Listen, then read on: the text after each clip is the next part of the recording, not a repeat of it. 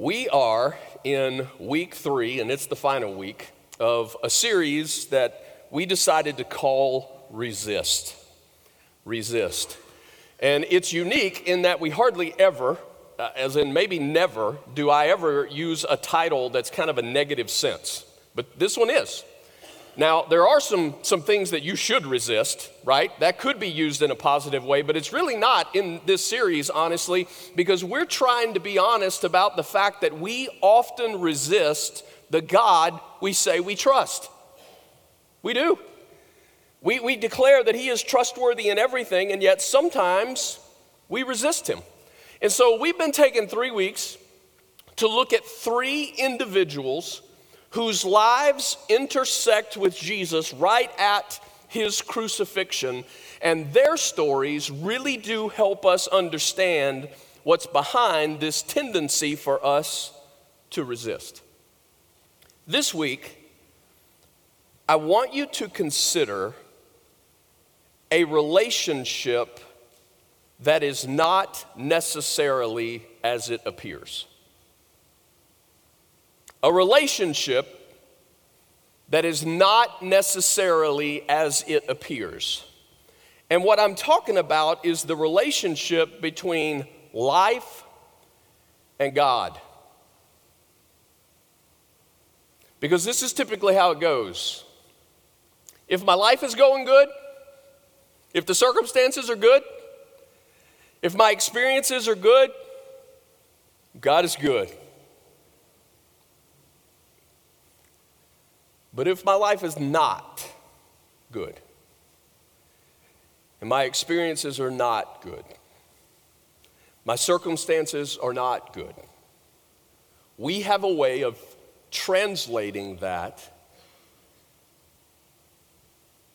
we're not sure if God's good.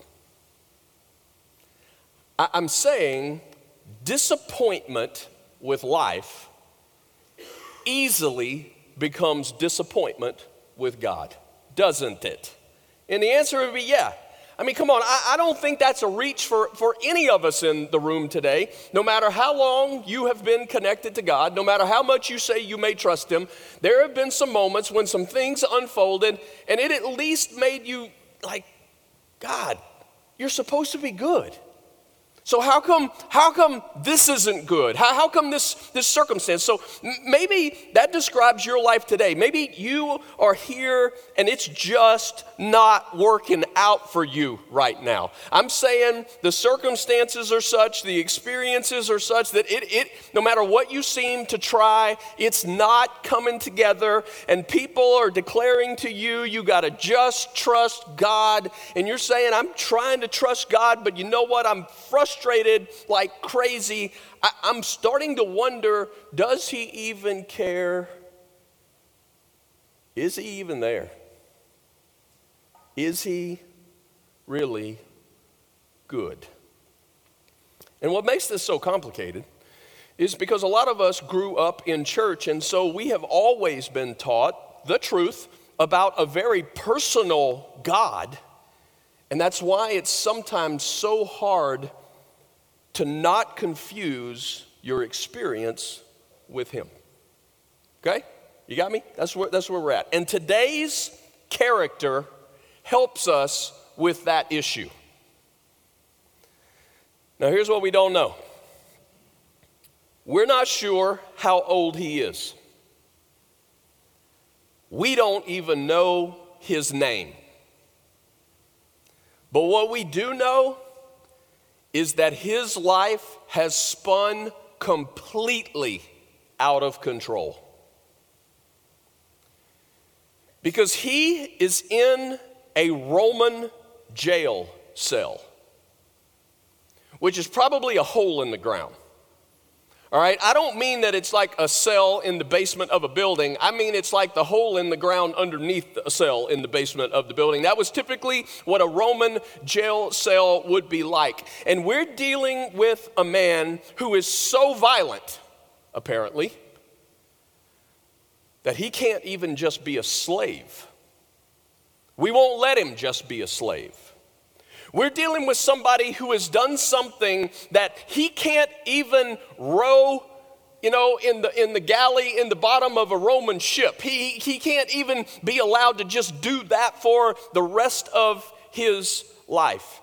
We're dealing with somebody whose life is so spun out of control that now his life is only worthy to illustrate the futility of resisting Rome. He is about to be crucified.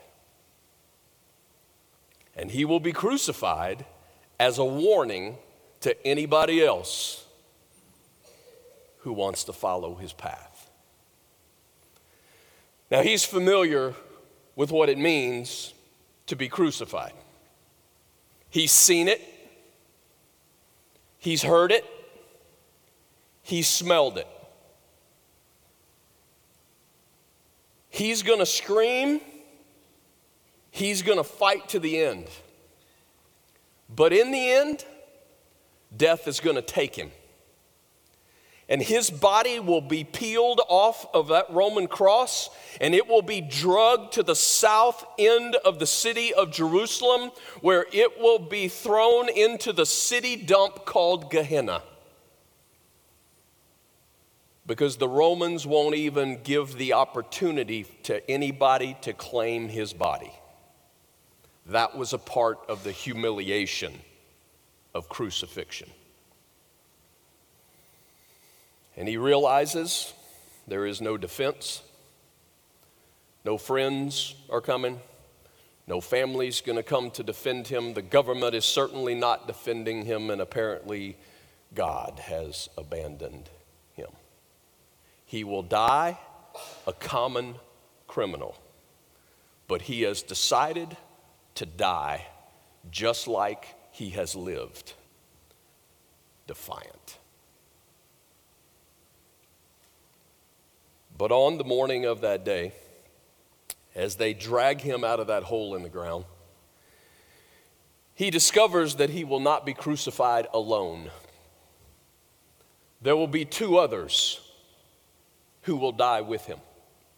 Now, perhaps he knew one of them because one of them was another criminal. But the other, a man named Jesus, a rabbi, a teacher. And as he hears that, he suddenly thinks to himself, maybe this is the silver lining on a day like today, that at least there will be a crowd there, because they will be there to see Jesus. Luke is who tells us how this flows. I'm telling you that because I want you to understand that what we're about to read is not just a Bible story. It is a real story written by a real person. And in this particular case, his name is Luke. And Luke tells us at the beginning of the account that he gives that he thoroughly investigated these things in detail. And he did so because he wanted to provide a most accurate chronological account of the life of Jesus.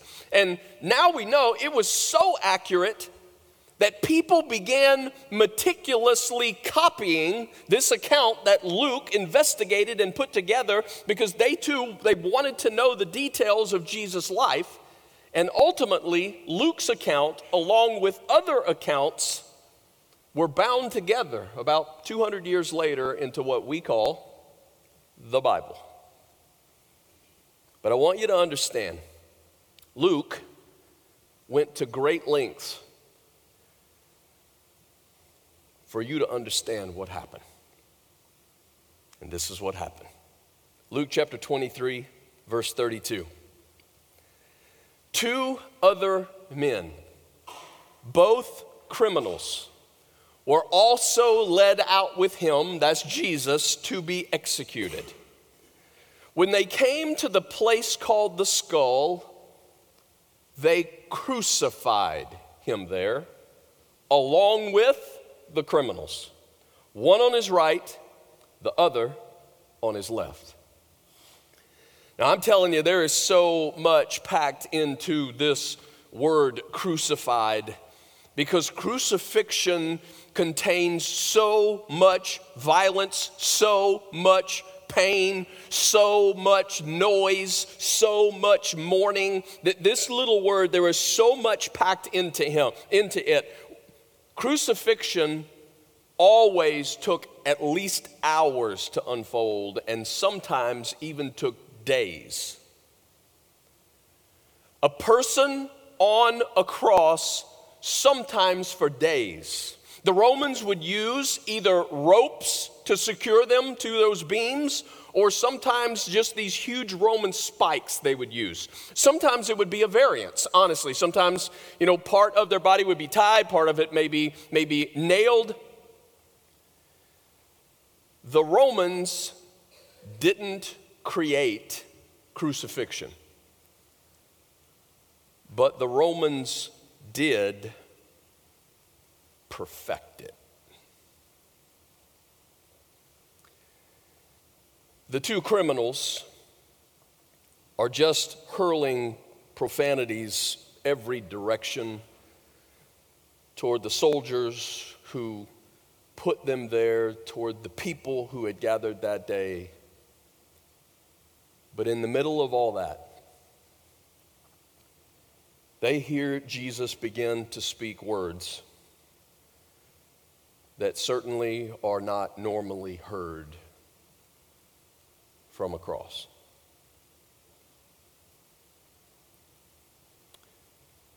Jesus said, "Father." Now, that word alone is a little unusual, because when men hurt, they usually don't call for their fathers, they want their mamas. The second word even more extraordinary. Father, forgive them. Father, forgive them, for they do not know what they are doing. And they divided up his clothes by casting lots. Now come on. Forgive them.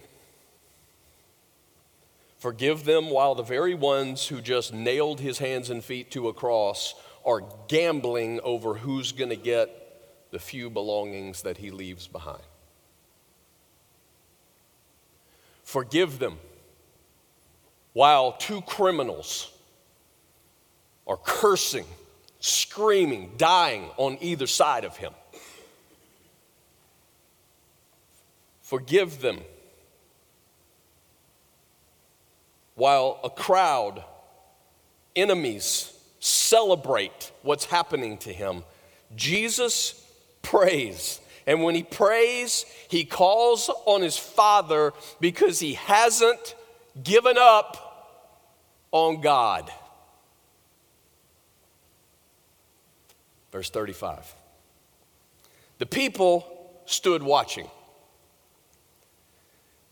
See, typically the people would come out for such a spectacle as crucifixion, especially when it was so close to town like this one was. It is not an exaggeration to say that they would line the walls, they would line the streets. Huge crowds would come out to watch something like a crucifixion. And come on, we understand that. We might shake our heads and go, "That's sick." But we all know that there is something about tragedy and pain that is embarrassingly fascinating to us. It will make us stop and watch. And on this day, the people stood watching, and then it says the rulers even sneered at him. They said, "He saved others, let him save himself if he is God's Messiah, the chosen one." These are the rulers that were most threatened by Jesus, most threatened by his authority, by his teaching, by his miracles. This is the group, the rulers, who were constantly being criticized by Jesus, shamed by him, because they were the group who tended to keep putting stuff between people and God that God didn't put between himself and people. But now, here he hangs. And so now there's no more humiliation for them. Now they don't have to worry about these huge crowds that could rebel against authority at any given moment. Now they again, rulers, they are in charge. This is a moment of revenge. This is a moment when all the anger of the last 3 years are just flowing out of their hearts. Jesus is now like a caged animal, and they will not let up. The people, the rulers, and then verse 36 says the soldiers. The soldiers also came up and mocked him. They offered him wine vinegar and said, "If you are the king of the Jews, save yourself." Now, just so you know, a lot of times when we see pictures of the crucifixion, we tend to see a person on the cross pretty high off the ground. It tends to be how it's painted, or however it's drawn. Typically, you'll see at least 3, 4, maybe even sometimes 5, 6 feet of distance between their feet and the ground. And I'm not saying that it couldn't happen that way, but I'm telling you that a lot of the time, crucifixion didn't have such space between their feet and the ground. Lots of times there was only a few inches. Now, just enough inches that they couldn't touch that ground that was so close. And so as their body hangs on that cross and they're literally just struggling to breathe, and to be able to just plant your feet, it's so close and yet you can't reach it. But I think the bigger part of it was because crucifixion, again, was about humiliation. And if a man is only a few inches off the ground, you can walk right up to his face and shout and spit. Pilate, the Roman governor, had made a sign to place over Jesus. A sign that was the actual charge for which crucifixion was taking place. It was that he was king of the Jews. It was the fact. That was what Caiaphas used, remember? To go to Pilate and get this whole thing to unfold. Jesus claims to be a king, and therefore that would be a threat to the Roman governor. And so this sign hangs above his head, King of the Jews. Interestingly enough, the Jewish rulers wanted Pilate to add a little bit to the sign. Don't just say King of the Jews, say he claimed to be King of the Jews. And Pilate said, no, it's going to read King of the Jews because that's the lesson, that's the point. And anybody else who defies Caesar's authority, this will be your outcome. The soldiers used that to mock Jesus. And as if that wasn't enough, we're told that even the criminals who are dying beside him also join in. Now, I know some of you have been around church long enough to know, no, Jeff, you need to read your Bible, because one of them didn't do that, and we're going to see some of that in a minute. And I'm telling you, no, both of them did. And here's how I know both of them did. Now, we're going to have to jump to Matthew for one verse, and then we'll come back to Luke. But here's what Matthew tells us in chapter 27, verse 44. In the same way, the rebels who were crucified with him also heaped insults on him. How about that? Both of them. Maybe it was because they're screaming. Maybe it's because, that they're just shouting and Jesus is silent, and maybe it's just that irritates them and they begin to insult him just like everybody else. So come on. Get the picture here, all right? The picture of crucifixion is gruesome enough. But you and I both know what just a little bit of criticism will do to our heart, don't we? We both know what on any given week, what can happen in our heart when just a little bit of criticism can be sent our way. I want you to get this picture. The Bible says that the crowds have gathered and they are mocking him. The rulers, the religious rulers have gathered and they are mocking him. The soldiers are mocking him, and even the two men who are dying beside him are mocking him.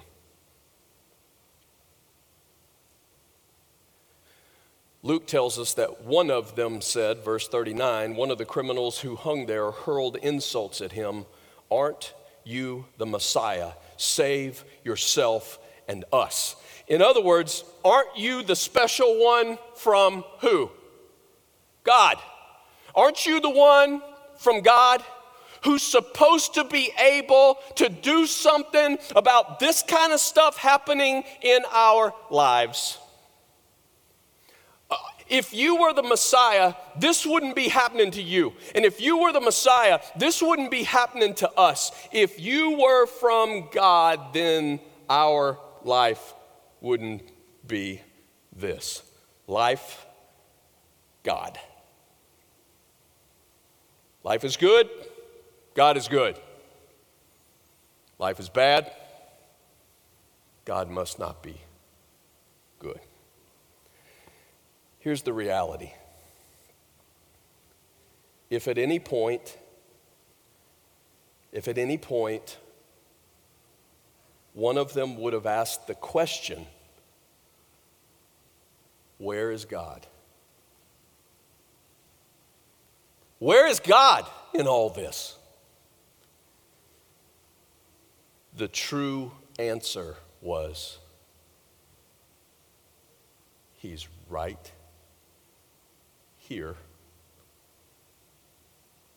arms wide open.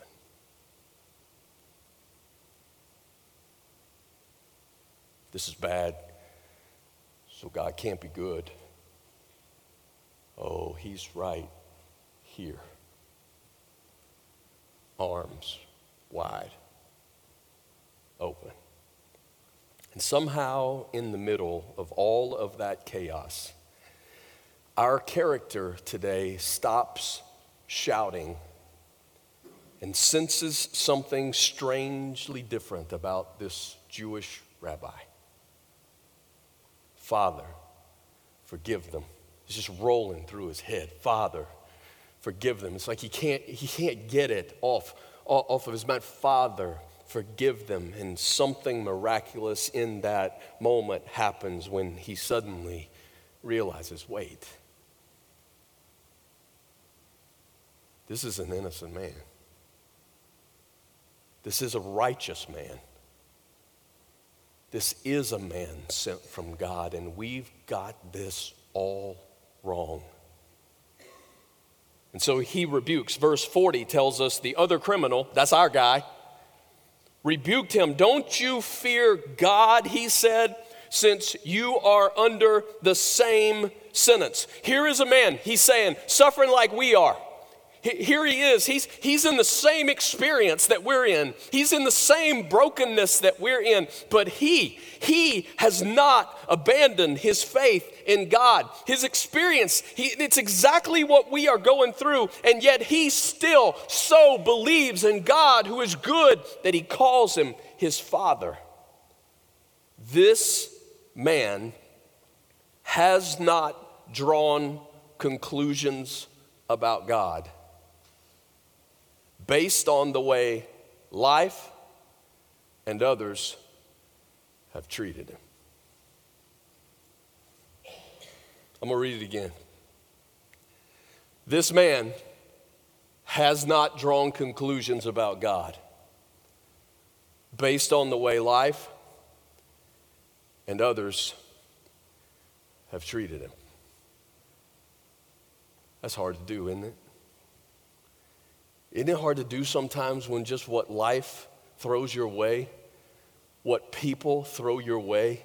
Isn't it so hard sometimes not to transfer that into how you see God and how He doesn't seem to be doing what you expect Him to do in that moment? But suddenly for this man and maybe for you today, there is the brand new category. Verse 41, here's what he says: we are punished justly. for we are getting what our deeds deserve. But this man has done nothing wrong. We're here because we've done some stuff and we know it. This man, he has done nothing wrong. Now, come on, if you step back from this whole picture for just a moment, how amazing is it that this is really the last conversation that Jesus is having with somebody, right? But before he's about to die, and come on, it's not the most righteous person in town. Some would say it's probably the most unrighteous person in town, the most undeserving person in town, the worst if it required crucifixion, this guy was at the top of the list of the worst guy in town. And here's though what he's able to see. If an innocent man who suffers like a guilty man can maintain faith in God, Jesus has done nothing wrong. He's not where he's at because it's the consequence of some really bad decisions that he's made. So if an innocent man who suffers just like we are, who are guilty, can maintain faith in God, then how much more a guilty man for whom there is some justification for his suffering? If Jesus, who has done nothing wrong, can still see his Father to be good, then how much more can somebody like me, who is not all good, who is certainly not innocent, who certainly has given reason for guilt to be placed rightly, but how much more? How much more could I know that God is still good? And somehow in that moment he realizes, oh my God.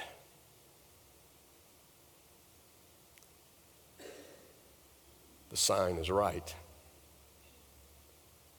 This is the Messiah. And in the middle of it all, verse 42, he said, Jesus, remember me when you come into your kingdom. Oh my, I don't think that's a demand. I think that's a request. And the request is not because of anything I have done. The request is in spite of everything I have done. Verse 43, Jesus answered him, truly I tell you, today you will be with me in paradise. Today, you will be with me. How cool is that? Anybody recognize that today he's not going to be with Jesus because he rededicated his life? Right? Because rededicating your life does little good from a cross. There's no more opportunity in this life to prove a rededicated life. You know what I'm saying? There's no more I will, I promise from now on. There is none of that. This isn't a rededicated life. This is a desperate plea of a heart who cries out for nothing but mercy and grace. And today you'll be with me, Jesus said, because my thoughts about you and my love for you is not reflected in what's happening to you. And some of you need to hear that word. As Jesus says to you, my thoughts about you and my love for you is not reflected in what's happening to you. I am not. God is not your personal experience. Now come on, what if this is true? What if life has left you broken, but God hasn't? what if life has left you abandoned, but God hasn't? What if it's true that life has not really reflected to you the true nature of God? I want you to get what happens here. Verse 44, it was now about noon. The darkness came over the whole land until 3 p.m, for the sun stopped shining, and the curtain of the temple was torn in two. Now, real quick, if you never heard this curtain is crazy significant in that it was this huge curtain that separated what was called the holy place, the Holy of Holies. It is where God's presence was seen to reside. They knew that God's presence was in this Holy of Holies, and so there was this curtain that separated the Holy of Holies from the rest of the temple. And in reality, it really separated the presence of God from the rest of the world. And the Bible says that on this day, on this moment, it ripped from the top down, which is just really a cool detail that I'm so glad they put in there. Bottom up, maybe a man could start, and although I'm arguing if you knew how thick that curtain was and what was involved, it's probably not even possible that a man could rip that thing. But I'm saying from the top down was the clarity that this is God, signifying that something has happened here that makes it possible that all could be welcomed into the presence of God. Because in this moment, everything that separated all of mankind from God was being taken care of on that hill, on that day, because of this death, Jesus. And in verse 46, one more time, Jesus called out with a loud voice. Who? Father. Father, the one who could have stopped this.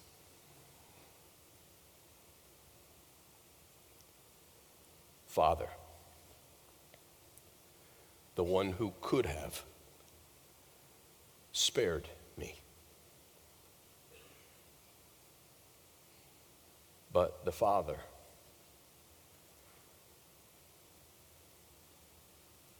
that I trust.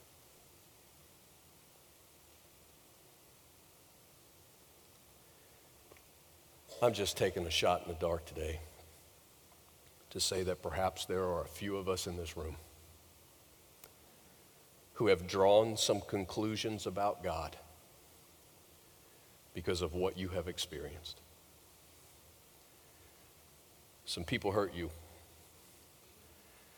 and you transferred that to how you think God really is. Some prayers didn't get answered like you thought they should get answered, and so you transferred that to mean that God is not good. Some loved ones that you so care about have experienced some hurt that you thought should have been taken away. But here's what I want us to make sure we understand today. God is not what you have experienced. God can be trusted in spite of your experience. Even Jesus said, in this world, you're going to have trouble. This world is messed up. This world is broken, not because of a God who created it this way, but because of a people who rebelled against him. This world, it is totally messed up. You will have trouble. Life is hard. But get this, God is not your life. God sent Jesus to bring you life. And I'm telling you today, you will find in Jesus what you have not found in life. You will find grace, you will find mercy, you will find love. And I love the fact that when you read accounts like Luke, when you read the rest of the Gospels, you discover Jesus takes life right in the face. I'm telling you, no shortcuts. He doesn't play the God card all the time. He knew what it meant to be lonely. He knew what it meant to be abandoned by the people who were supposed to be closest to him. He knew what it meant for God to say no. And through it all, he has an in spite of life confidence in God that you can have the same. And come on, I've seen it. And some of you have too. Through the years, so many circumstances where people cling to God. I've seen it in hospital rooms.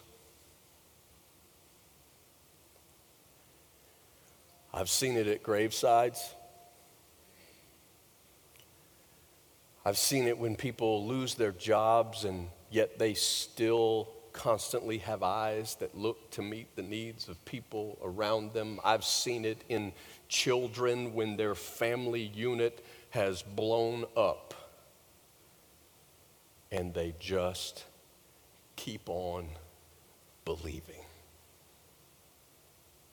in a Father that's good. Life happens. God can be trusted. And I'm telling you, you don't have to live disappointed with God anymore. He can be trusted. That's where some of us need to go today. Because I'm pretty sure that some of us are dealing with some wounds that has left us mad at God.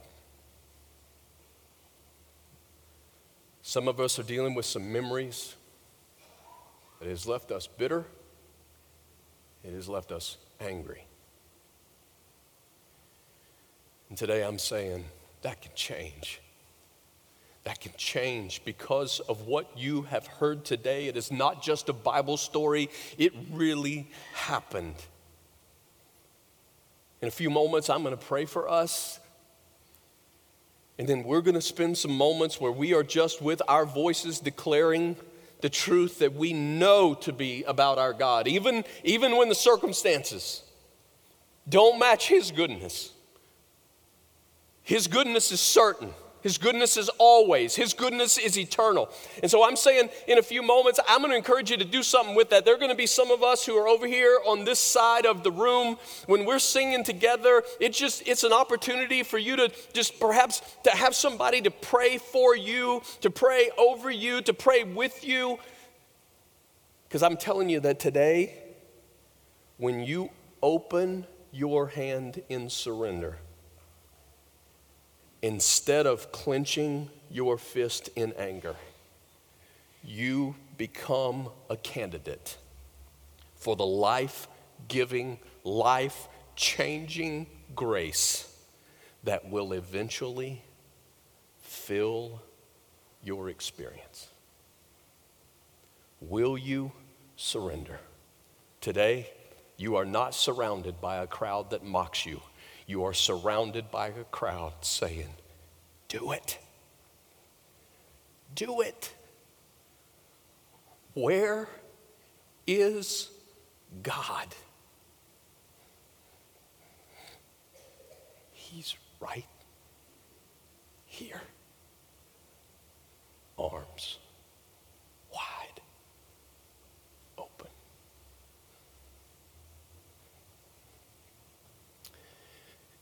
God, my prayer is that today, through the woundedness, through the bitterness, through the anger, God, through all of the stuff that is piled up in hearts here today, God, because of,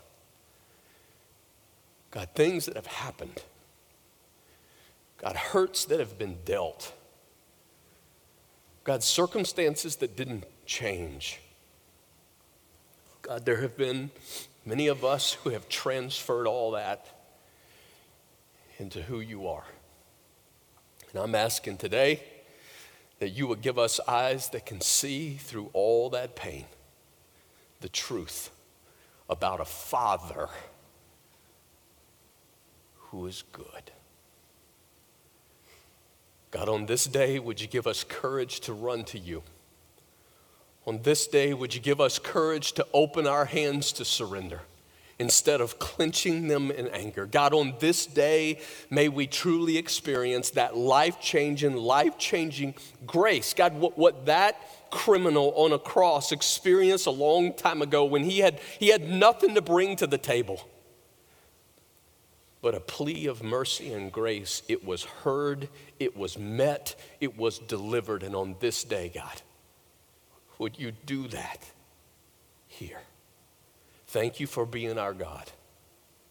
Right here, arms open. In the name of Jesus, we run to you.